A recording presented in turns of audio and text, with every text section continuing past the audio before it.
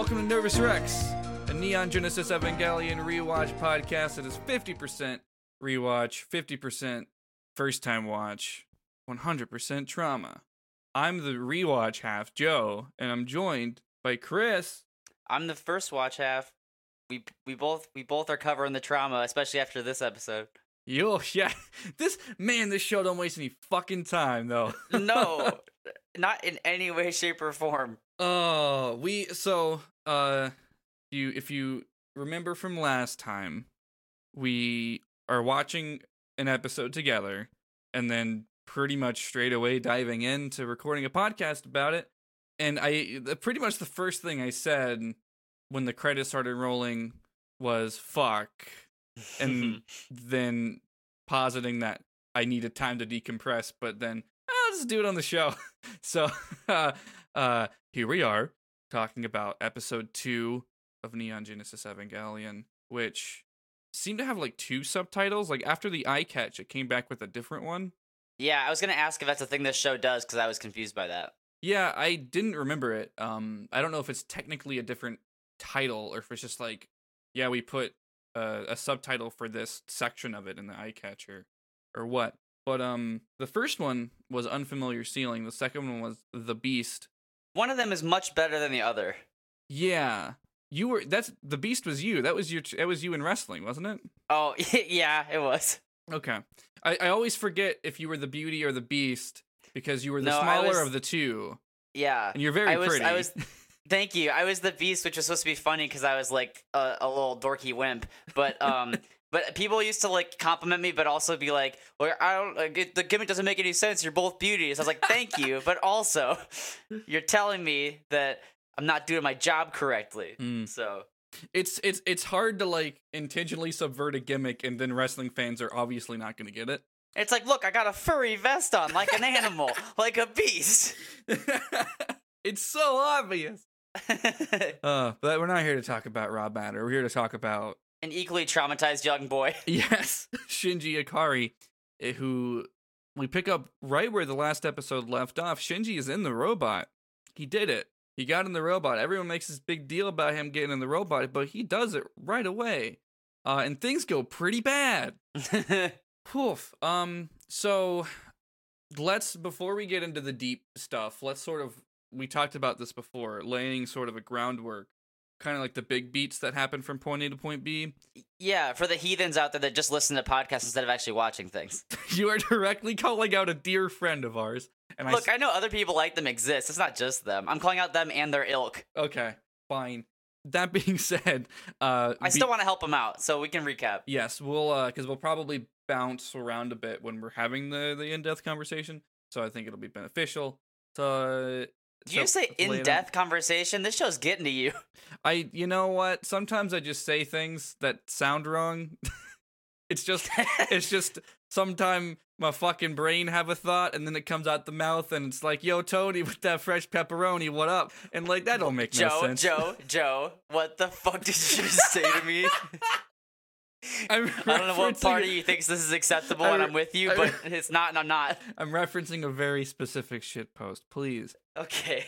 That being said, the episode starts with Shinji and the robot. He's fighting the angel. Gets pretty fucked up right away. And then it's like a hard cut from that to him in a hospital. We see Nerve sort of react to what happened. We don't really know what happened, but like we know Shinji's alive. And we learn that they're covering up the news of what happened.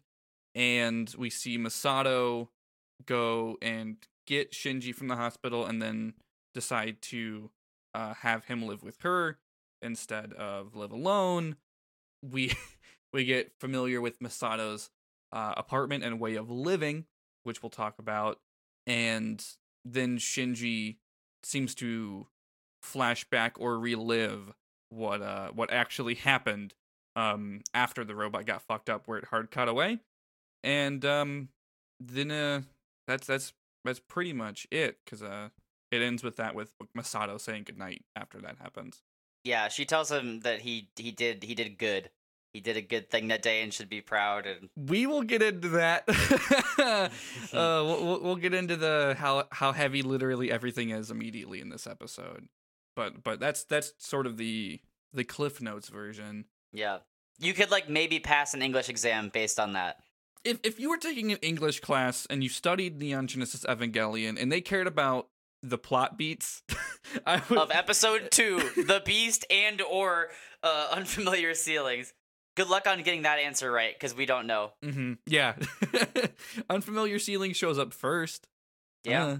And like I said, it's better. So but we will there's so much. I was gonna say, where do you want to start? Like, we don't start at the beginning. But how do you feel about that first fight overall? I fucking love it. I love it. It's fucking great. Love is an interesting term. Yeah, I mean, I will admit that for that section of the show, it was less like my empathy for Shinji was turned off, and I was more just appreciating the storytelling. It hasn't happened. Yeah, it hadn't happened yet. We were just like it's weird too, because like we didn't really talk about the opening last time, and there's not much to say beyond like fucking Cruel Angel's thesis slaps. It's also a gorgeous opening, but then like when it immediately starts up and you just watch these really cool robot fights, it's very easy to just be like, I'm watching a really cool robot fight right now.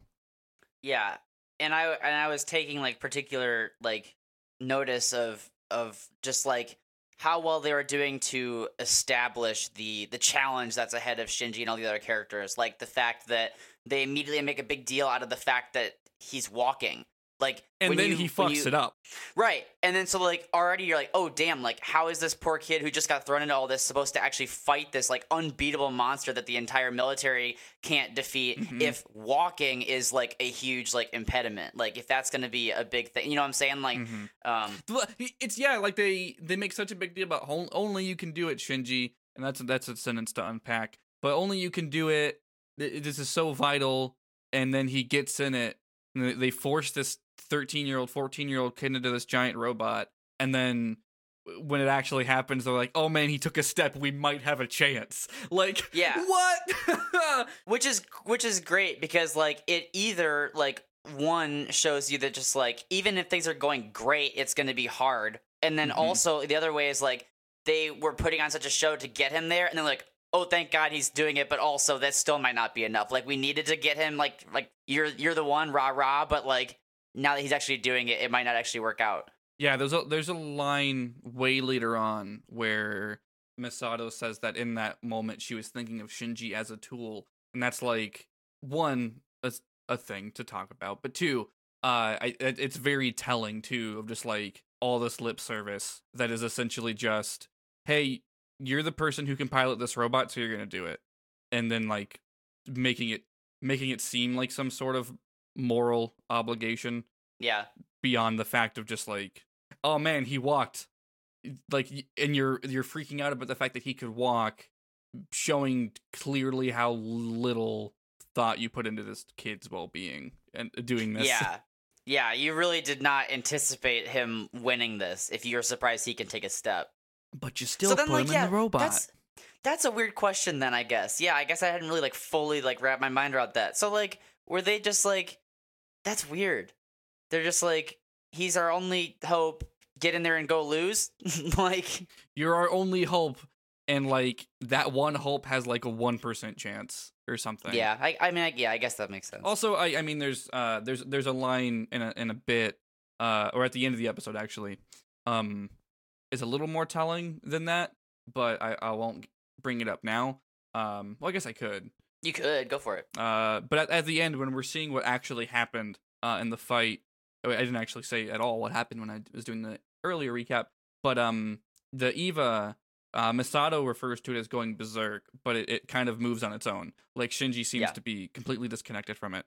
And as soon as that happens, Gendo's assistant, like we still don't know his name, but it starts with an F. I think it's like Fuyutsuki or something. I apologize for not knowing. But as soon as that happens, it cuts to them, and he's like, it looks like we've won. And then we watch the rest of the fight. Like, I think that does a little bit of telling of like what Gendo thought was going to happen, and what we've already seen about the Eva moving on its own for Shinji. Oh yeah. Not to lead what the show is doing for you, but for the sake of the discussion on the show, like that does happen and right away where they draw attention to oh, okay, it's moving on its own now. We got this. Yeah, I mean that makes sense even from like, like future events aside. Like it does make sense that if they saw that like he had this potential connection with the thing, it makes sense where they would think that might happen. So like, yeah, that checks out. Yeah. But at what cost? Yeah. That could be the title of this show. But at what cost? But at what cost? But yeah, so that opening sequence, beyond just saying like fuck this show is gorgeous and really well animated, these robot monster fights. Yeah. The angel snaps the Eva's wrist, and it's so They get fucking so- gruesome. They get so real so fast. I've like audibly was like, holy shit. Yeah. Like it's just like this poor boy. Yeah. Like So not only does like the visual of the Eva's wrist getting snapped look visceral, like the way it's it dangles a little too realistically. You also see Shinji sort of react like his arm is being snapped. well, no, it is they physically like the animations, like you can see the arm being like twisted as if there's like an invisible hand on it. Mm-hmm. Yeah, that snapping the arm was fucking unreal gnarly. Yeah, and that's what like episode or like minute 3 or some shit. It might even be quicker. It literally felt like it happened like almost immediately. It's so good because it's just like in case we forgot last week. Actually, I think this takes it to an even further level than last week did. But like, just like it's like, oh, like you're gonna be scared of these things. Like these monsters are like legit. Like they are not to be fucked with. Like if you've seen a bunch of things where it's like, yeah, the monster like destroys the tanks or whatever, and they try to bomb it, but it doesn't work. Like you've not seen it where it's like the hero's there and just instantly gets wrecked like that. Yeah, and it's interesting because earlier you were talking about like how it sets this tone of like how big the challenge is in front of them, which like I think in any other shonen. You see that kind of stuff too, right? Where like they have a really hard time, but they pull it off somehow, or something helps, and you get that like, all right, they're gonna grow into this, fucking, well, they're gonna like grow, like that's just the shonen thing, right? Like they're gonna get stronger, you're gonna get better, and this show doesn't give that at any point. It just kind of like he gets fucked up and then he wakes up in a hospital. That's it. Yeah, I mean, I guess they kind of do in a way later give you that though, in like the sort of like non-chronological order of it, because then it goes back and shows how like he actually did, in a way, end up winning the fight, but like, because what you're saying is I think the way that they deliver the rest of the fight, all the context around it, I would say no, it doesn't do that. But finish your thought before I talk. Well, about I just mean in the sense of like, as a viewer, you are then shown like, okay, like even if he weren't to rise to the occasion, which you feel like generally in fiction he's going to, this robot is capable of doing this on its own through its connection to him, or maybe just on its own in general. Like that was the thing I was thinking too, is like the Eva fighting on its own is such a badass. It's like, why even need Shinji? But like I guess maybe that happens because he's in there and it wouldn't have otherwise. But it is kind of funny to like get the little kid in there, and it's like the second that kid is like no longer in control, it just like owns. Like it's so effective. Completely destroys the angel. You brought up an interesting point about how like the angel very quickly is like something to be scared of. Yeah. And like like you we talked about on the last episode where like it feels heavier than watching a monster just decimate military like you see in like a Godzilla movie or whatever. Just because like it's not really delivered in this pulpy action flick way. It's very intentionally eerie. And then seeing it again with mercilessly destroying this 14-year-old kid and a giant robot, and then hard cut to him in a hospital. Right. And I think too that just like in general, I'll speak like definitely for myself, and I also think kind of just everyone, like people in general, I think it's so much more effective to show something like that in a one-on-one encounter with like another person than it is to show them like destroying buildings. Like I feel like our brains can easier latch onto and care about like two people clashing as opposed to like one thing destroying whole areas. You know what I'm saying? There's still like a level of stakes, I think, where like you just like you probably wouldn't even really need to do it. Like I think at this point with the way media is consumed, people can kind of just assume like, all right, the bad guy's bad. I don't really like. You can just say that it destroyed a bunch of buildings, and I don't think we see the angel do a lot of destruction. Like I think we see No. like roughly the right amount. And it makes it even creepier, honestly, because like it then looks like, well, what is this thing's motivation? If it is just gonna stand there and be scary until something challenges it, that's Yeah, like what is it more- after? Yeah, exactly. I think that's way cooler than just like it's stomping around, it's Mhm. angry, like so. Yeah, it doesn't really feed into that like mindless destruction and then we stop it. Like Right. that's typically a questionable theme to unpack in media. But so what I like is this setup of the angel being this terrifying thing that Shinji loses to in a matter of like a minute, and then he spends this day internalizing it, and his life is changing Yeah. so much. And then at the end of his day and the episode, he reflects, he relives it, and the Eva unit on its own that Shinji was inside of, and to who knows to what extent experiencing, is way scarier than the angel. Yeah. Not even just like, oh yeah, the robot can beat it up and it's on the good guy's side, so it's fine. It is like viscerally brutal back to the angel. It's like grabbing inside its chest and tearing it open, and you see like this blue blood go over, and it pulls a bone out of its chest and beats this gym with it, and then the angel envelops, and also that fight is also gorgeous looking. Yep. The moment where like the Ava like crushes, I forget if it's like the angel's hands or arm, and like it just like crushes it in its fist, and like the blue blood like spurts out. Oh, I was yeah. like, this is so dope. The Eva does the same thing back. It crushes the angel's wrist after regenerating its own, by the way. That's kind of glossed Yeah. over, that it just fucking Yeah. fixes itself. Which I was like confused if that is it only applied to itself or if it applied to Shinji's arm as well, because he's in the hospital, so presumably like, well, they said no external injuries. That's why I was confused. So it must also affect him, right? I don't know. It was like not clear. Yeah, the thing with like, one, it's been a long time since I've watched this show, and the little nitty gritty details aren't the things that I remember. But as far as like typical shonen, I have to wonder, like, a lot of shonen does this thing where like the body, like the human body, isn't actually hurt even if you feel it. Like you have this connection with the robot and you feel like your arm is being crushed, but like unless the cockpit takes damage, your arm isn't actually crushed. And some shonen plays that really interestingly. It kind of is just kind of like just a thing that gets glossed over so far at this. I don't remember a lot with what they do with LCL and Shinji's connection in that way. Yeah, I guess I just read it as literal because of, like I said, the thing on his arm. Like there's very visibly like force being applied to his real arm. Yeah, it flashes by pretty quick. So if you caught that, I believe you. Yeah. But yeah, I don't remember where we were before we got on like various tangents. Well, we were just kind of talking about how quickly the fight happens, which I thought also tied into what we talked about last week, where it's like kind of subverting the like expectations of like, oh, like you're gonna get like last week it's like you don't get like the fight at all, and this time it's like you're getting action and he's dead. Like yeah, and then it comes back and it's the same way. Yeah, and it's really framed as this traumatic experience. At the end of the fight, the Ava sort of envelops the Eva. Explodes, like self-destructs, and the angel does. Yes, the angel does, and the Eva is still standing, and then like everything around it is orange, like post-explosion. Masato in the headquarters mentions like, "Is this the Eva's true form?" And then after the Eva is like back in Nerve, we see it in what's like kind of like a maintenance bay or whatever. We don't really see very much of it at this point. It's just like you can tell it's inside of the facility, and you see the helmet like hit the ground.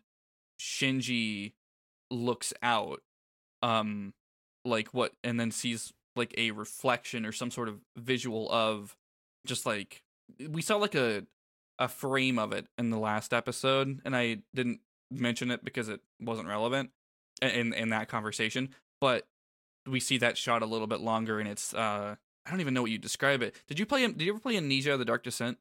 Very, very little. The thing that chases you in that is just kind of this weird monster with a weird face. This reminds me of that.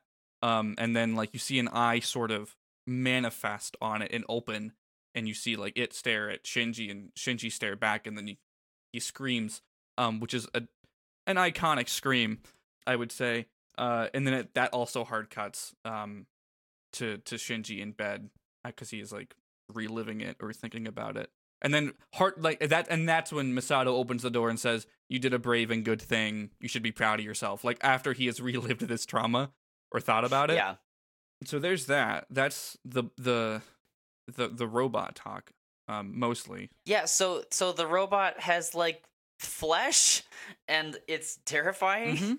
and it's got an eye and my notes like when they were like when Shinji and like the disgusting robot head thing were like making eye contact, I literally my notes just say what in the fuck. What in the fuck? Yeah. Yeah, I didn't remember them showing that much so early. In terms of like hinting at the Eva being something more than a robot. I didn't remember that being in fucking episode 2. I didn't remember it, like when I saw a frame of it in episode 1, I was like, damn, okay, that's good. Because I obviously I know what it's hinting towards. But seeing the scene in episode 2, regardless of really how it's interpreted, it's heavy and interesting. Is there anything else like from the fight really to talk about? Again, and then we can sort of like switch into like the just Shinji time. I mean, to just keep complimenting the show's like animation and style and stuff. Mhm. The shot where Shinji takes his first step in the Eva and like you see on the ground level, like on the street, like the phone booth cracks. It's so satisfying. Oh yeah, those little details do a lot. Yeah. The score also, especially in the second half of the fight at the end of the episode, just like that. Yeah. That guitar tone is just like, oh, this shreds. I know I don't like. I'm simultaneously excited and not excited. You know, it's like, oh, this robot fight is so cool, and I love watching it. But damn, don't I know the implications? Like, Yeah. Can you explain to me what an AT field is? yeah, that's pretty glossed over. And I think these next several episodes will like be Shinji really learning about what's actually about fighting angels Okay. and stuff. Well, in that case, if they're gonna explain it, you don't gotta. Yeah, it's just like an energy field. Like they pretty much do enough to say like, oh, that's an AT field. The robot can't get through now, and then it does. Like it grabs it and tears it open, and they're like, that's fucking wild. Like, Yeah. So all it really does is set it up as like this big deal, pretty much. And then, if I remember right, it like creates its own too, right? I think the AT field and the Eva's defense thing is similar, but I didn't catch every single line of dialogue. There's a lot happening in those It scenes where really like, people are is, yelling yeah. about whatever. So like my brain's like frantically trying to keep it. That was the thing too, Mhm. is like I'm taking notes this time, unlike last time, and I was just like, holy shit, I don't even have time to take notes, and my fingers are flying like just like there was It's so much so going quick. on. When we got to minute 9, I was convinced the episode was like 3/4 over Yeah. because it's just so dense. The show moves very quickly. In a way that I super like. I can totally see that being averse to someone. And like even if I wasn't taking notes, it's taking a lot of my attention. Yeah. The show has like a perfect. This was a thing we used to say in wrestling training, but it has the perfect pace in that it's quick but doesn't hurry. Yeah, that's a really good phrase. Yeah, fucking shouts out to Merrick Brave, but yeah, because like it flies along, but it takes its time and makes sure that nothing is being like skimped over or like or like blown. Like it's every moment is what it needs to be, but those moments are coming at you in a very quick fashion. Yeah, I think Eva has some absolutely brilliant pacing as a show. And like these first 2 episodes, I think highlight it pretty well. In terms of just like even like there's a couple scenes in this episode that like we talked before about how stuff happens really quickly in the first episode, and in this episode I feel like it somehow heard us and said ha ha ha, that's nothing, because then you get like what feels like 30 images in a second flashing. Yep. Yeah. I'm a big fan. You kind of tipped me off last week that's like a motif of this show is like the really rapid cutting, and I'm a big fan of it. It really does a good job of conveying, because it's always in this context where it's like near the end of the episode, Shinji goes to take a bath in Masato's apartment, and he's like, I keep saying Masato's apartment even though like she does this job to say like this is your home now, and he doesn't really connect with it. But yeah, he's like, bad thoughts always seem to find me when I'm in the bath, and you get like this like just assault of these images that are like, it really evokes the thing of like something just like sneaking up on you. Like if I don't know if I was talking earlier about like not really talking about triggers, but about how like sometimes I don't know if something's going to bother me until it does. And like this really feels like a really good representation of just like, whoops, now I'm gone. Like it's just like immediately everything's there at once. Yeah, I heard you like react to that moment. Unfortunately, I missed it because of taking notes. But there's a very similar one at the end when he's like, I think right before we see the rest of the robot fight. Okay. Yeah, I think the only thing I'm a bigger fan of in the show than like the real quick cuts is like the hard cuts. We're 2 episodes in and there's already been 4 where I was like, I'm gonna remember that for like ever. Yeah, and like when it has that really quick pace, I think the really long shots are like so more powerful as a result. Yes. And the show is incredible at using silence and quiet. There's the volume silent, in general.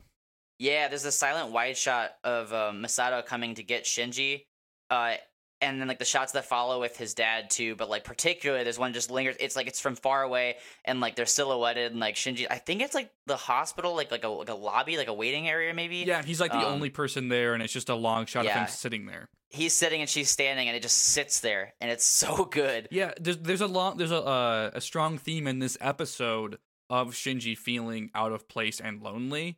And all of that really contributes to it. The color and the lighting in all of the shots in the hospital too. They're so bleak. Yeah, they were really effective in setting the mood for that as well. This show's just fucking really good at that in general. The bits with like I think they're like the nerve people where like they're like in the dark, but like they're all like kind of depicted in different colors. Oh yeah, we didn't even talk about the fucking board meeting. Yeah, we briefly go figure in a show about like robots snapping each other's wrists. We skipped over the board meeting. Yeah, but yeah, I briefly talked about at in like sort of the cliff notes about Nerve is covering it up, but we kind of see a little bit of them talking about things, and I actually do want to make sure I talk about this for a second because it's this. I don't think they name the group or the board meeting by any way, but they are talking about the event, and they're actually like talking about like budgeting shit. They're like, I don't know if we can do all of this, which is like weirdly real. But as they're doing it, and Gendo is there, Shinji's dad, Abraham Lincoln, he's there, and they're specifically talking to him, and they're like, you know, this project, they say like this toy that you gave to your son, which is interesting. But they're like, I don't know if we can keep making this work. They make a point to say that instrumentality, there's this thing called instrumentality, or the instrumentality project, that should be his top priority, and that should maintain his top priority despite the angels beginning to attack again. And they tell him, all right, now we're going to have this meeting without you. Then it goes down to just him and one person at the board meeting. Like they just fade into the dark. Like I think it's represented as some sort of like they're not really there. It's visualized. Yeah. Like a Star Wars hologram meeting sort of thing. Yeah, you've seen it before. Yeah, and when they're having this one-on-one conversation, he just sort of puts against stress, like, you know what you're supposed to be doing, and then he fades away, and then Gendo by himself, roughly like, I understand, mankind has no time left, which is like, okay, we're just gonna drop that in this conversation. Yep. And keep going in fucking, what was episode 2? All right. Cool. Yeah. And yeah, like just sort of like, all right, there's this thing called instrumentality that Gendo has. Mankind has no time left. I wonder if we're gonna deal with that. Robots. And that's that. And then like we cut to Masato watching TV as Ritsuko. I remembered her name. Ritsuko is like doing like some other work. There's like robot stuff behind her. I think it's like recovery of Eva parts or Angel something. There's like have you seen Spider-Man Homecoming? Probably. Yeah. Yep. The beginning of that movie, I don't know why this is like the cultural reference I have, but the beginning of that movie, you see like the people of New York sort of like picking up parts after the events of Avengers 1. So like there's this alien attack, and they just completely fuck up the city and destroy these aliens. And the beginning of Spider-Man Homecoming shows like people working to clean up and like collect these alien parts and put it together, and it's kind of understated. But this is kind of that same thing where they're just like, like the literal work afterwards, like, all right, we got to clean like this destruction up and do something with this whatever's left of this angel. We don't see if there's anything left of it after it explodes, but they're moving around Eva parts and some other stuff. We don't see much of it. It's kind of just like a backdrop, but that's happening. Masato is watching the news, and every channel is the same thing of them. I didn't really even pay attention to what they were describing it as. I just immediately caught because Masato says, "Oh, they're doing something number 22," and talking about how casually they're covering up and like how this probably should be a big deal, but also she's pretty casual while she's having this conversation with Ritsuko. Like she's not actually upset or outraged by any means. So that happens somewhere in the first half before she goes to get Shinji. And then everything in the hospital. Shinji sees Rei, sort of like go. Oh yeah, I forgot about that. It happens for like a second. He's looking out the window. A cart gurney thing comes by. He looks at her. She's on it. There's this long shot of him just like looking as you hear the sound getting farther away. And I love that shot. I don't know why. Of just like really close on his face at this weird angle, and one of his eyes is like out of the frame. And it just like very slowly zooms out, and it lasts like 7-8 seconds. I don't know why I always think like, man, that shot fucking rules. It just like really sets a tone. It's it's very evocative, like every other frame in this thing. We like this show. Yeah, well, yeah, and that's the thing. It's like it's gonna be hard. I'm gonna try not to just like repeat this like every week, but like. The combination of the visuals and sound are delicious, Joe. Absolutely. Like it's so good. Like even if I wasn't digging the things they're doing like thematically and with characters and story and stuff, like just to watch and listen to it is like such a pleasure. But I am enjoying the story and the characters and whatever. So that's a great plus. Yeah. There's a lot of little things that kind of get peppered in throughout the rest of the episode of just like, Shinji's in the hospital, Masato goes to get him. There's a shot in the hospital before they leave, actually, where they go to the elevator, and as it gets to them, the doors open, Gendo is in it, and Shinji looks at him, looks away, they wait for the elevator to close, and then take, like, the escalator instead. Yeah, which we get another cool elevator shot, because that's, like, the other staple of this show. Yeah, they really, like... They put that threshold of the elevator right in the middle of the shot to like just like in case you didn't know there was like so much distance between them emotionally, we will show you this way. Yeah, and because that's when they're talking about how like it's like I think they say like, I think it's natural for the two of them to live apart, referring to Shinji and his dad. Which Masato does not understand. Yeah, so it's like why would that be the case? Yeah, he's a kid and that's his dad.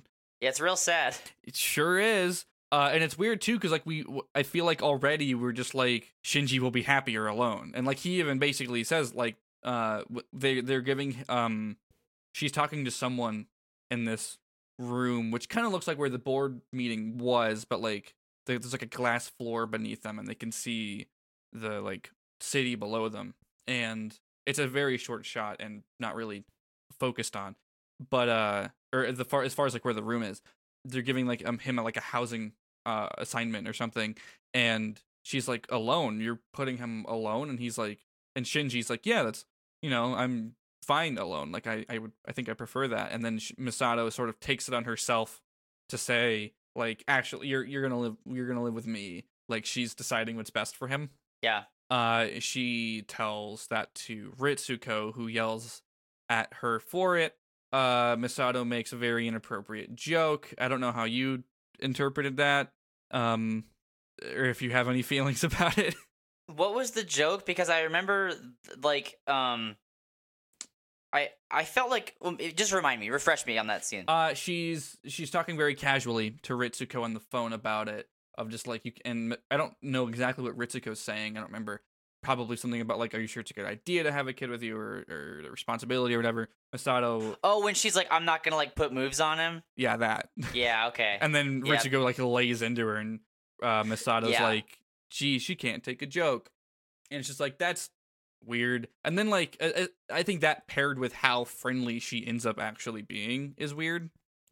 Yeah. She's very overly friendly. When we talked about how the next time on, like there's a word for it. Like there's a very specific word for like the teaser at the end of the episode. But it always both times now it's ended with, oh yeah, there'll be fan service next time, and it's in Masato's voice.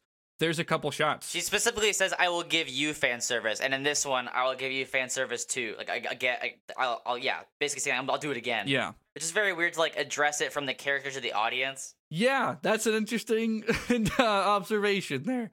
It's gross. It is. It is, and then there's a couple shots in this episode where it like it is kind of weirdly long and posed on like her breasts, but yep. both times I don't know if I'm projecting or connecting dots, but it feels like it's intentionally uncomfortable, and it might be because like Shinji in the frame is uncomfortable. Yeah, I don't know. I guess I like still read it as like them just doing the thing. Like I didn't read it as... I would say it's probably a little bit of both. Like we're doing the thing and making it suck, but you're also still doing the thing. I just feel like when you're directly stating at the end of the episode, like, hey, come around for the boobs and butt, like you can't be like, oh, they're subjected, they're subverting it. I'm not like, saying they're really subverting it so much as I'm saying like sure, they're doing it and it sucks. Yeah. I didn't read it as a like intentionally making you feel like uncomfortable with it, but I could see where you could see that. Yeah. I again, like I'm coming to this with like knowing where the show ends up. So I'm sort of like how much of it was how much of the themes that the show ends on were intentionally sort of compacted into the setup for things. Yeah. And having that conversation without just being like, hey, this is what the show does, Chris. Hey, I'm telling you what the show does. Don't tell me that. And that's the thing. I was kind of like, it feels bad. I don't know if that's just me, if they wanted it to be legitimate fan service. But either way, it's like, I don't like this. Yeah. This is weird. And regardless of what they wanted to evoke, this is what I feel. It's really just that one shot, because like, and this is another reason I'm like a little inquisitive of it, is because like there is a scene with Masato in the bath, and that's not super sexualized. You don't think so? I thought it was. I didn't. I mean, she's in the bath. She's she's designed as a very like attractive, large-breasted woman, and she's in a bathtub. She has cleavage, but I don't feel like she was like. I don't feel like it was as put in the middle of the frame and stressed the way the one was before, where she leaned over the table at Shinji. Yeah, it's definitely less stressed, but I think I still read it that way, especially the one where like, and granted it was a cool shot where it's like the vertical over, but it also did feel like, here's your chance to stare down the cleavage. Like, maybe I'm just like so not paying attention to it that I'm just like, that's nothing, because I just don't clock it. Right. Yeah, I mean, like you said, it's less like the whole point of the shot in that one. Yeah. I just don't want to give the show credit for being better than it is when it comes to that stuff, because I know the show, like, the show has, like, a sort of a very complicated situation where it's, like, some of the stuff represented sucks, even if it's doing it to make some sort of poignant point about the way what it's showing is consumed. It's still showing it, and it's, like, I'm simultaneously, like, I think what it's doing is interesting, and I'm still critical of what I'm looking at in a way. A lot of when we released the pilot for this, I think one of my favorite responses was, "I'm interested in revisiting this because I have so many complicated feelings," and I'm like, "Me too."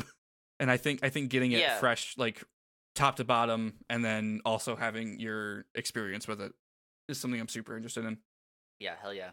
Which, like, even if it's like, hey, I think the thing that the show does well is really good, and then also it has all these missteps. Like, that's a valid experience.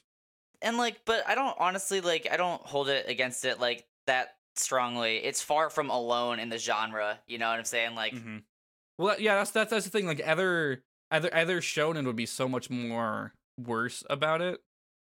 Even the fact that they announce in the thing, and maybe this will be me giving them too much credit, so anyone feel free to check me, but it almost does feel like, too, the fact that they deliberately announce it at the end of an episode almost feels like they feel like they have to steer into it. Yeah, that's the thing. It's like I'm hard to say. Like, are they staring into it? Is it a bit? Because like when you watch this, like this episode where primarily it's like Shinji's traumatized. You're like going through all the stuff. Visceral robot fights. Masato has a butt and leans over a table for one bit, and then they're like, "All right, next time there'll be even more fan service." And it's like, is there though? Like, that's clearly not the show. That Well, that's what I'm saying is like, yeah, like I, who knows like what the motivation is behind including that, but I could see it being a thing because while it's part of the show, it's such a small part of it that I could almost see someone like being like, hey, like you're making a heady ass thing with our robot show, you better tell them they can still see anime boobs. You know what I'm saying? Like, oh, certainly that is as like as more of like a marketing thing than an actual like artistic intention. Mm-hmm. Yeah, I mean sometimes, but who knows? I almost think it's possible to be both. Like, I think it definitely is. You can be told, hey, sell it in this way, and then you sort of write your story around a way that contextualize that and frames that it's not good. Yeah. Which I don't know pre-finishing this rewatch if I would prescribe that to Evangelion at all. Yeah, I'll be interested with what you're saying. I'll be interested to see if my feelings change on it, like, based on where it goes. Yeah. There's Evangelion's a lot. Is there what else is there really to like? We didn't talk much about Masato's apartment, but it's just like I have lots of thoughts on Masato's apartment. Masato really feels like it's like to oversimplify her and not dig into how she gets to this point. When we first meet her, we talked about last time how she seemed like weirdly childish and casual for her age, and then she called out Shinji for being weirdly serious for his age. Get them living together in this apartment, and she's like, there's trash everywhere. She just eats junk food and drinks beer. She's overly friendly with this 14-year-old who's like clearly super introverted and not adjusted to the environment. And I wrote down I wrote down Shinji feels like a guest in the place that is being told is his home. And she seems like this like a caricature of what a kid thinks they're gonna do when they become an adult. Oh yeah, that's true. I can see that. But yeah, tell me your thoughts about that sort of sequence. Oh, they're just like fun stuff. Like I wrote down this music in the apartment whips ass. So exclusively good feelings from Chris. Pretty much. Although I also wrote down that chore split didn't look fair. I don't know if you were looking at that little board where she wrote up, here's how we're going to divide the labor. It looked like there was one name a lot more than the other. I didn't actually look at the names because they were doing like Rochambeau for it. Yeah, I couldn't tell which name was which, but one of them had a lot more chores than the other, so I took note of that. But we're dodging around the most important thing in this whole episode, Joe, yeah, which was a fucking penguin. Clocking in at minute 50. Pin is here, motherfucker. A fucking penguin, Joe. Yeah, Pin. There's just a penguin walking out of the shower with a towel on. Everyone's favorite character, the one character who doesn't. He's mine too. Pin, the one character in Evangelion who's never done anything wrong. Yeah, I was like, if I wasn't already on board, like, they've got me forever now. I'm in the bag. If there's a penguin walking around with a towel, like, yeah, I'm here. Yeah, he's great. Shinji goes to take a bath, gets surprised by a penguin in the door, and then goes out to yell at Masato, still naked. Hey, why is there's a penguin in there? There's a fucking penguin. And the penguin comes out and just, like, death glares Shinji, and like opens a door in the fridge that leads to like, I'm assuming like a freezer hangout space, and he's just like, I live here, motherfucker. Which I love. That the glare the penguin gives him is almost as scary as the one that Ava does. Yeah, that penguin is giving him the eyes. It's aggressive. And then Masato says, "Oh yeah, it's Pin. That's your other roommate." I don't think Pin's on the chore wheel. No. Good luck getting that fucker to do anything he don't want to do. Motherfucking freeloading penguin out here. I would let him. First of all, because he's a penguin. Second, because that glare is scary. That's like me calling my cats roommates. And just being like, that's true. Yeah, there's this entire part of the house is yours, and I will clean it, but we're roommates. Yeah, but that's how it goes. Mouse gets what Mouse wants. And when I go out of town, I ask a friend, hey, can you check in on my roommate sometimes and like give them some food, flush their toilet, like they just some can't take roommates care of require themselves. that. Ugh, Some roommates need that. you're not wrong. There's a bit that really killed me too with the moment you mentioned where he comes out naked and like they do like the thing you've seen a million times in like Austin Powers or whatever where it's like the object is perfectly covering the dick. I love that and, like, Austin Powers is your fucking touchstone. Of course it is, but like I think it's like the beer can that's originally there covering it gets moved and then it's like a little like jar, but like there's a text overlay that just says toothpicks. Like over the jar. Yeah. And that was super funny to me. Like not only like the way that it was just the fact that they thought they needed to label it, but also just like there's something really funny about the way the text actually looked. Like toothpicks was capitalized and then just like the rest of the word just plays out like normal. There's no like quotations, there's no stylization. Toothpicks. It looks like Times New Roman, just toothpicks written over the jar. Was that like a sub on top of it or was it on the jar like animated? It was like a sub on top of it. Okay.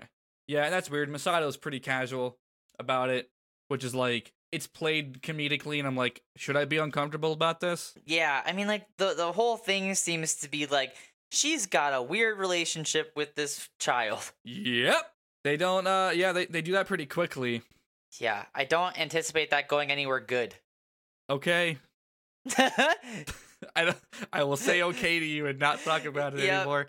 Yep. Yeah. But yeah, it's very unsubtle, like that she's like super friendly. There's actually there's another scene too that echoes what we talked about at the end of the last episode, where Shinji's sort of like seeming uncomfortable at the quote unquote dinner table, the collection of snacks and beer table, where she is like, I don't remember the context or why she says it, but she's like, come on, aren't you like a man or a boy or something? And she like, that's when she like goes over the table and she like rubs his head super aggressively, and it's just like it's a lot. it's a lot in a way that I think this show makes it like is trying to tell you it's a lot in a way a lot of other shows would do it and not tell you or normalize it.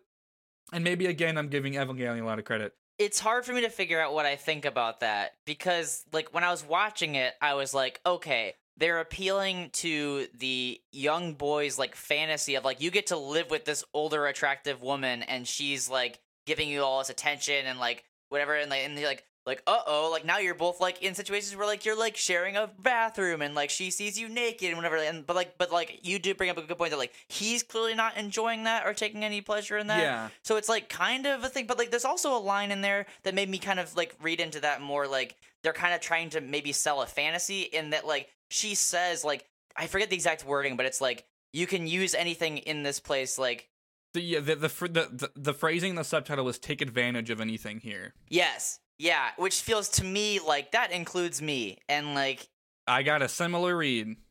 Yeah. Yeah, it's weird because it is kind of like this fantasy that a young male watcher could project himself into, and Shinji be this sort of proxy, which is common for a lot of shonen anime and just like even outside of shonen and other genres, like you know, that's what harem anime is. It's just like unsuspecting Tenchi Muyo, motherfuckers. Yeah, unsuspecting boy has all this attention from women. But the thing is, like, I think what Eva does is try really, really hard to make it clear Shinji is not a proxy. Shinji is a traumatized teenager. And I think a lot of disconnect comes from people being like, why isn't he just getting in the robot? Why isn't he all the things that I would do in this situation or whatever? And I think Evangelion trips over that sometimes because it simultaneously is doing what other shonen anime would do while trying to make it clear who Shinji is and what where Shinji is at. Yeah, I guess now that you put it that way, maybe I can read the scene more favorably, because now that we're talking about it from that approach, then it does seem like it's kind of a rejection of that stuff, because like they're doing it, but like the kid's like, no, I'm traumatized. Yeah, it's like it is and it isn't. It's like whenever I hate talking about satire on the internet because a lot of people are like, it's only satire if it punches up, you know? Like just everyone's like talks about Jonathan Swift or whatever, and it's like a lot of his satire sucks because all you're doing is representing the thing that you're making fun of, and without making it very clear that you're, drawing attention that is a problem. Like if you can, if someone that you're mocking can misread it and think, yeah, this guy's on our side, like, you're fucking up. And I think it's harder to judge a series like 2 episodes in on if it's effective, because like you're pacing a storyline, you're setting things up, and like, I, to some extent, like, obviously I've seen it and this is a rewatch, I do think they're really selling Shinji's uncomfort, and it makes me uncomfortable in the scene, rather than think that it's just doing the thing. But I like that's why this conversation is interesting, because you're like, I don't know, and then like, well, maybe I'm thinking about it differently now. Yeah, I guess I think, to be determined. Yeah, because certainly, like yeah. I can see the approach where it's like he's like not, like, he's clearly not loving this, but also I wonder if, like, while it does fit the actual character, I wonder if it's then a bonus for them of like, well, like, he can just be a literal blank slate, like he can just sit, because he's not outright rejecting it, like standing up and leaving or whatever, he can just sit there and then people can like jump into his body and whatever, you know what I'm saying? Mhm. Because like he's not like drooling over it like some like characters would, but he's also not doing anything really, so you can kind of just take it in however you want. Yeah, and that's the thing. I'm wondering if it's intentionally playing with both, or if it's intentionally, like, I'm wondering if it's intentionally playing with both, and then I'm also wondering if it's intentionally playing with both on purpose, which it sounds repetitive. And what I mean, without talking about the rest of the show, I wonder if like it's meant to draw, like, it's making it easy to project, and then so it can point at how much of a problem that is. But I, again, like when I'm talking about like, oh, good satire does this or whatever, Yeah. I'm just sort of talking about it in a vacuum, and I'm not saying Evangelion exclusively does things right, because I don't want to say that. But sort of like as I'm rewatching it, I'm just sort of like that's some of the interpretation that I have of it. Whereas like like I could get down to the end of this rewatch podcast and be like, nah, it didn't nail it. Like, I see what it's going for and it didn't nail it, or I don't think it nailed it now at this watch, as an older person than when I watched it the first time. But I super think Shinji being uncomfortable like is sold within these past 2 episodes together. But like then it's kind of like, oh well, it's like almost like fence sitting, like, oh well, you're saying it's bad but you're also putting it there, and it's like, I don't know, it's hard to really like nail down, is it good if it's done this way, is it bad, or what? Yeah, it's apologies if we're talking in circles about it, but my brain is going in circles about Mhm. it. It's a hard thing to figure out, because I am thinking too, is like, all right, well, if it were me and I were trying to present the idea of like taking that thing and kind of twisting it and being like, yeah, look how not cool this is. Like, how would I show it in a way that could not also be read as Mhm. the thing itself? Yeah. It's interesting. But I'm sure this investigative report will continue as we move Yeah, on. and like that's such a messy and complicated conversation to have too. And one, it's just us and our own interpretation of the media, and like just our own experiences that we've had. But also just like the conversation of like, yeah, how do I represent this character going through trauma in this way, and also, am I just showing traumatic things? Like that's a conversation about media in general. Like, that's not just Evangelion, it's a lot of media. It's like, I'm representing traumatic stuff because it's real. And then you're like, hey, this show is problematic because it's showing this traumatic stuff, and it's like, that in itself is a huge conversation of just like, what? Yeah, it's very complicated. Yeah, and again, like, we are just 2 people. You at least went to a film school, though. I did. Yeah, I do have the fancy piece of paper they talk about. Yeah, so therefore, everything that you say is true, right?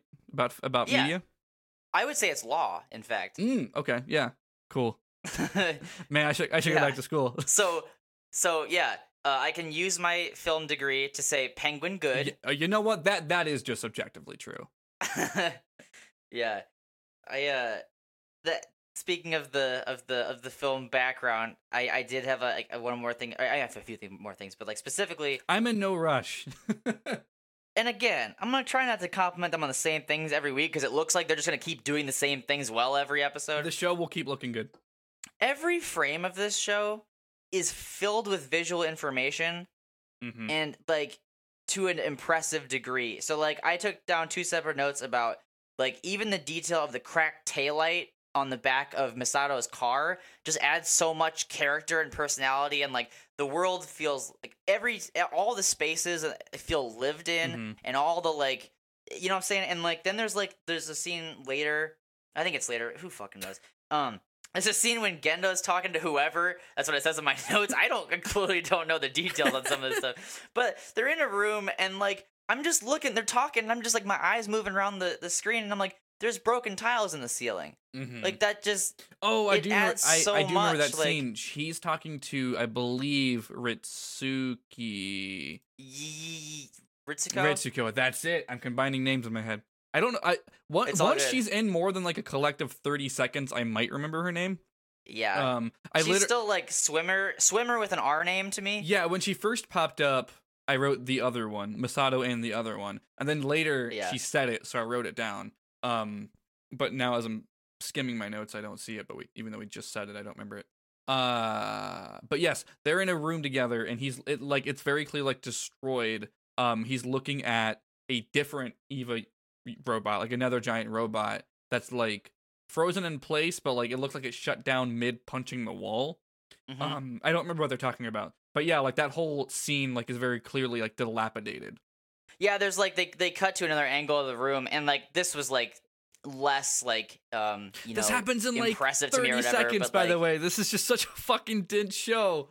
It's a very dense show. But like, yeah, they cut to it, and there's like the kind of like there's like an aisleway that's like behind where they're talking, and it's littered with broken glass. Yeah, and that one's a little more obvious, so it's like, all right, well now you're just like that just makes sense that would be there. But I really liked that when the focus was on the conversation, I could then still look around the room and see this is a real place with its own history, and like people exist here, and they're in this like world-ending situation. So yeah, of course, like some there'd be structural damage to the, you know what I'm saying? Like it's just like the attention to detail is just really nice. Environmental storytelling. Shut up. This is we're having this conversation while watching like about how much you can soak in from a scene while watching a thing that we're reading subtitles for, which is kind of why like I'm kind of interested in the Netflix dub, because I'm wondering if it will maintain the tone better than the other English dub that everyone knows, because that one is messy with the tone, which it'll become clear as we continue this show. Evangelion already is kind of messy with its tone, but I think when Evangelion is doing like, isn't it kind of weird that people are so casual in these situations? I think that the dub really plays it as just like, all right, now it's a slapstick slice of life show this time, and it's just like, maybe that is like, and I think to some extent it is a bit of just like, that's how I view stuff differently in like, because I'm picking up on differences in tone of English voices that I don't pick up the same way in Japanese voices. Yeah, and like that's like, you know, an important thing to self-reflect on of like of the context of the language. But even with that, like I remember I sent you like a Twitter video that was like just like a minute, 2 minutes montage of like some of the funnier moments of the English dub. And it was ridiculous. Yeah, and I'm sitting here thinking like I know the segments in which those things happen, and I'm just like, wild. It's just wild how some of that happened. The baloney pony line is iconic. Though. Yeah, what in the fuck? We'll get there. Sure will. I just have a few more things if you'll indulge me. Always. There's a bit where Misato and Shinji are looking out over the city, and like some I was gonna talk about this. Building has come up. I think we're gonna talk about it in very different ways, because my thing is she's like, here's the thing, and it's gonna like these buildings or whatever like gonna protect against the angel or whatever. Joe, how the fuck are some skyscrapers gonna protect against that angel when we've seen what it can do? What is their thought process? I think I don't know if they're I think it'll be sort of unpacked more with time. Because I think it's sort of like a dummy city to fight Okay. in. It's either that or what it goes underground to protect people. Like it's one or the other. I don't remember. Okay. I guess with a show like this, I really shouldn't be asking questions in terms of like how does this work, cuz like it might be coming very soon. Yeah, and for me, it's like there are some details I just do not remember. So like that is one of them where I'm like I know there's segments where like, and this is not really a spoiler. I think it's in the Netflix trailer where like Shinji's fighting something in the city and like one of the buildings has like a weapon drop in it. Like I think it's designed as a battlefield, but again I'm like sort of like half remembering that. But what I like about that scene, and I was gonna bring it up when you were talking about something with Shinji. Oh, you're talking about no. You're talking about how the city felt really, really lived in. Yeah. The places they were in, and then she goes to take him up to this thing and watch. New Tokyo 3 is what they call it. Rising up out of the ground. Like these hatches open up and the buildings slide up, and it sort of like makes this skyline. And his first thought is, "What a lonely city." Yeah. After like this is at the end of his day. There was a couple other small clips that we didn't really talk about, but like people like reacting to the angel attack. And it's much like that like escalator ride that we talked about for a long time in the last episode. I really liked the scene where they were in like a convenience store. Misato was like Oh, buying yeah. groceries or whatever, and like she's talking So to much the happens in cashier these about things. so much. We've been talking for over an hour about a 25-minute episode of an anime. But as they're talking about that, and they're just talking like very casually, like the way you would talk about like the actual terrors of our own world with a person that you don't know. They're just talking about it so casually, and Shinji is just sort of like silent. He's the center of the frame, but he's silent, and like these conversations are clearly surrounding him as he's like internalizing him. And a lot of this episode does a lot to solidify how lonely Shinji is.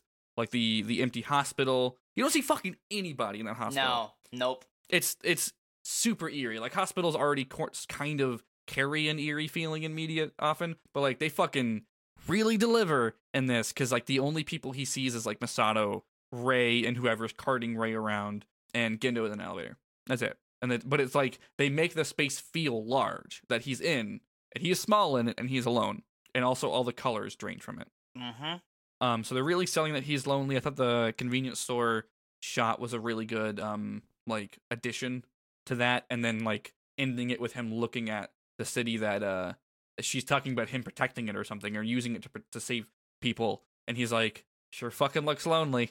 And then following that up with his complicated relationship with like home, I think, like, this is your home now, and he's like, is it?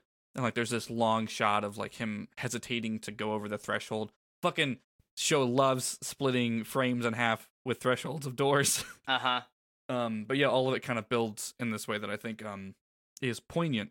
Yeah, it's the kind of thing that It says a lot with very little. yeah, and I didn't even necessarily pick up on it because there's a like we've said like a million times in many different ways. There's just like a lot going on, and not only just in the way of like there's a lot physically drawn on the screen, but also just Yeah. like there's different like kind of underlying things, like moods going on even in the same scene. Like that's why we're so confused to think about the whether or not it's horny. Because like you could track Misato's mood during that scene, or you could track Shinji's. It's kind of hard to do both. It's the thing. It's like Misato is being set up as this really complicated character. Shinji is being set up as this really complicated character.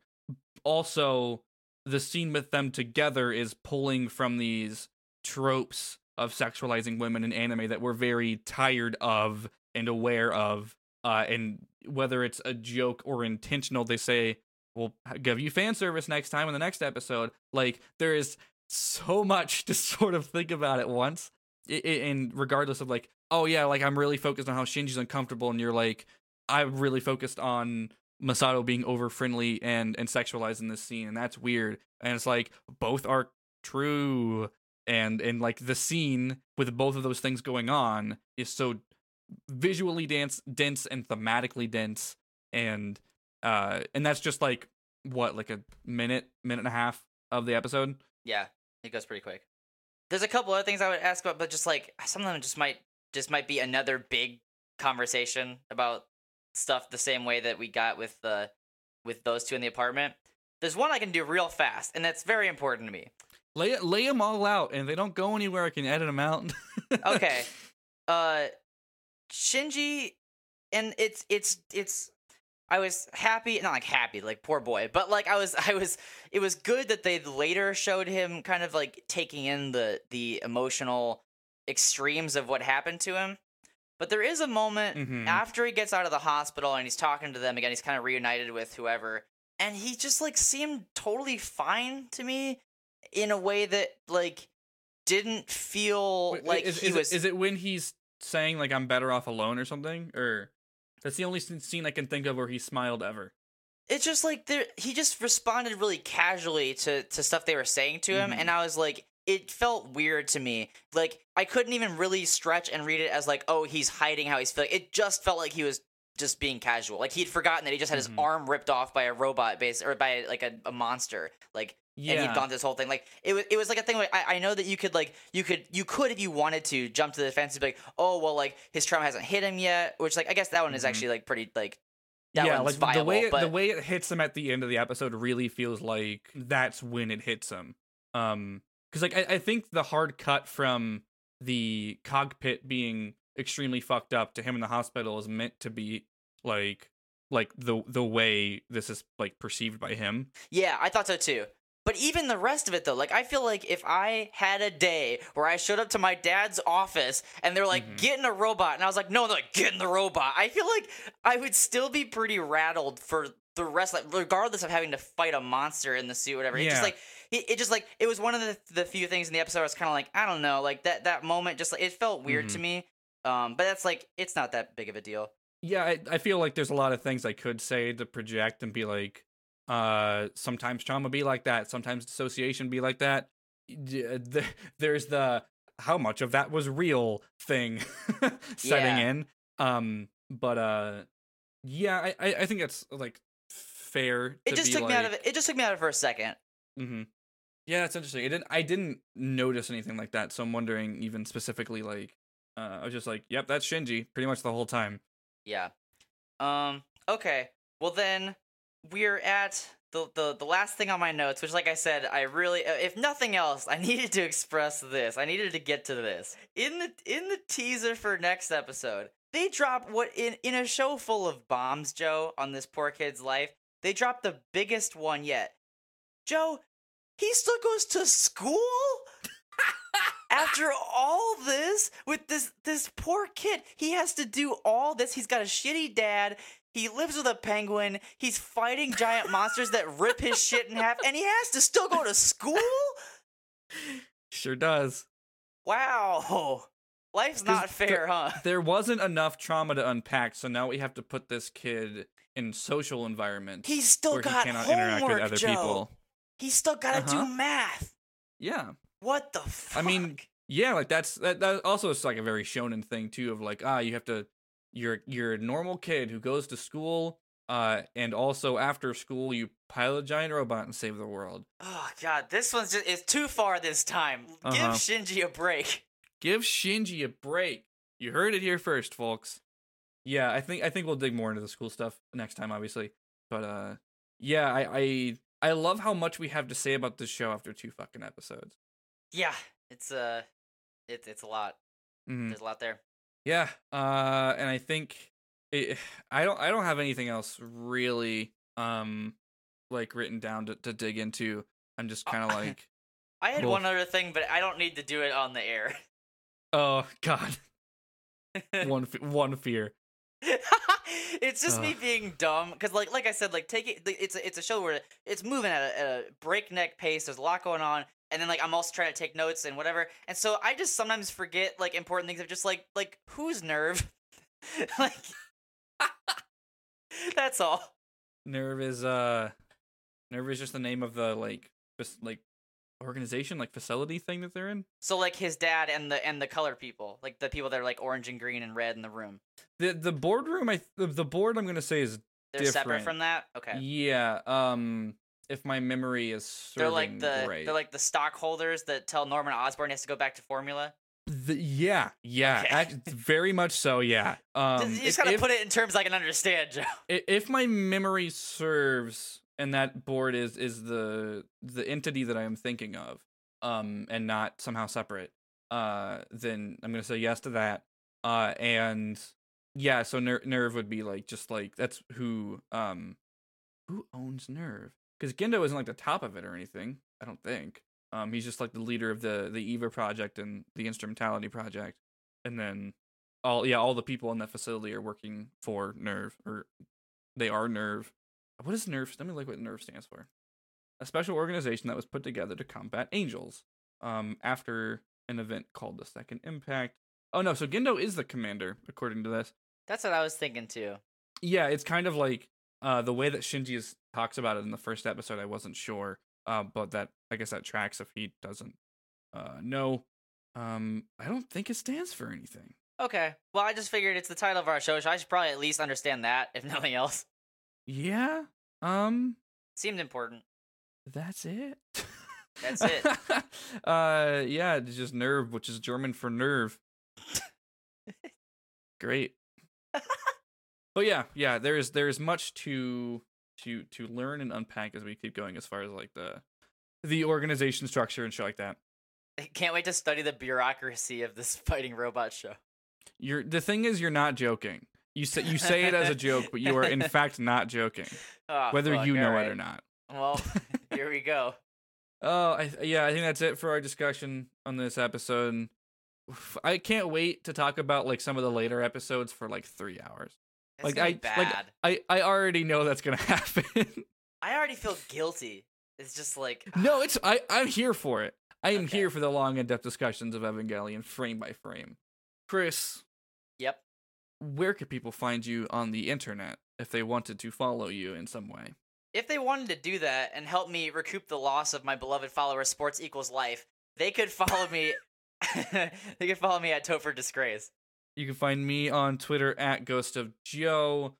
This show is hosted on the Orange Groves Podcast Network. You can find other shows there. You can find other programs there at theorangegroves.com and find ways to how to support the network through Patreon and get cut content from shows that way and test pilots. There is an Orange Groves Discord though. And there will be a channel for this there to discuss the show. Just so you know, as long as you're not spoiling stuff from a good bud Chris, who rarely uses Discord anyway. I just won't look.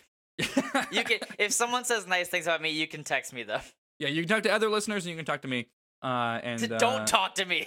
Don't talk to Chris. You can try. He won't read it. Is the thing. He's I just never live gonna on Twitter. If you want me, that's where to find me. Yeah, don't spoil things for Chris on Twitter either. Oh God, please no.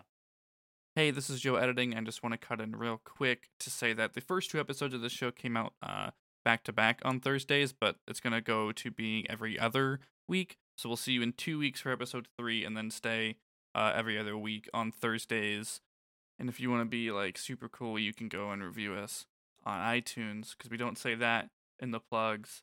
But I think that's it. Did we think of an outro for the show? Nope, sure didn't. Great. Oh, I got it. Ready? And next time we'll give you fan service. Oh.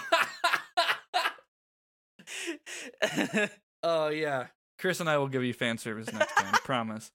And we'll make it a joke just in case they're not.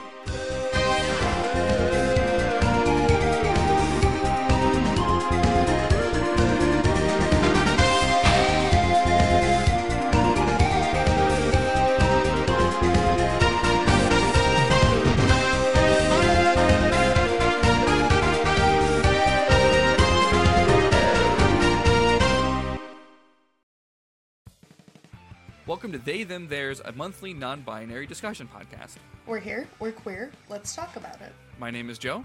And my name is Rain. We're non-binary, and once a month we sit down and we talk about gender. Gender.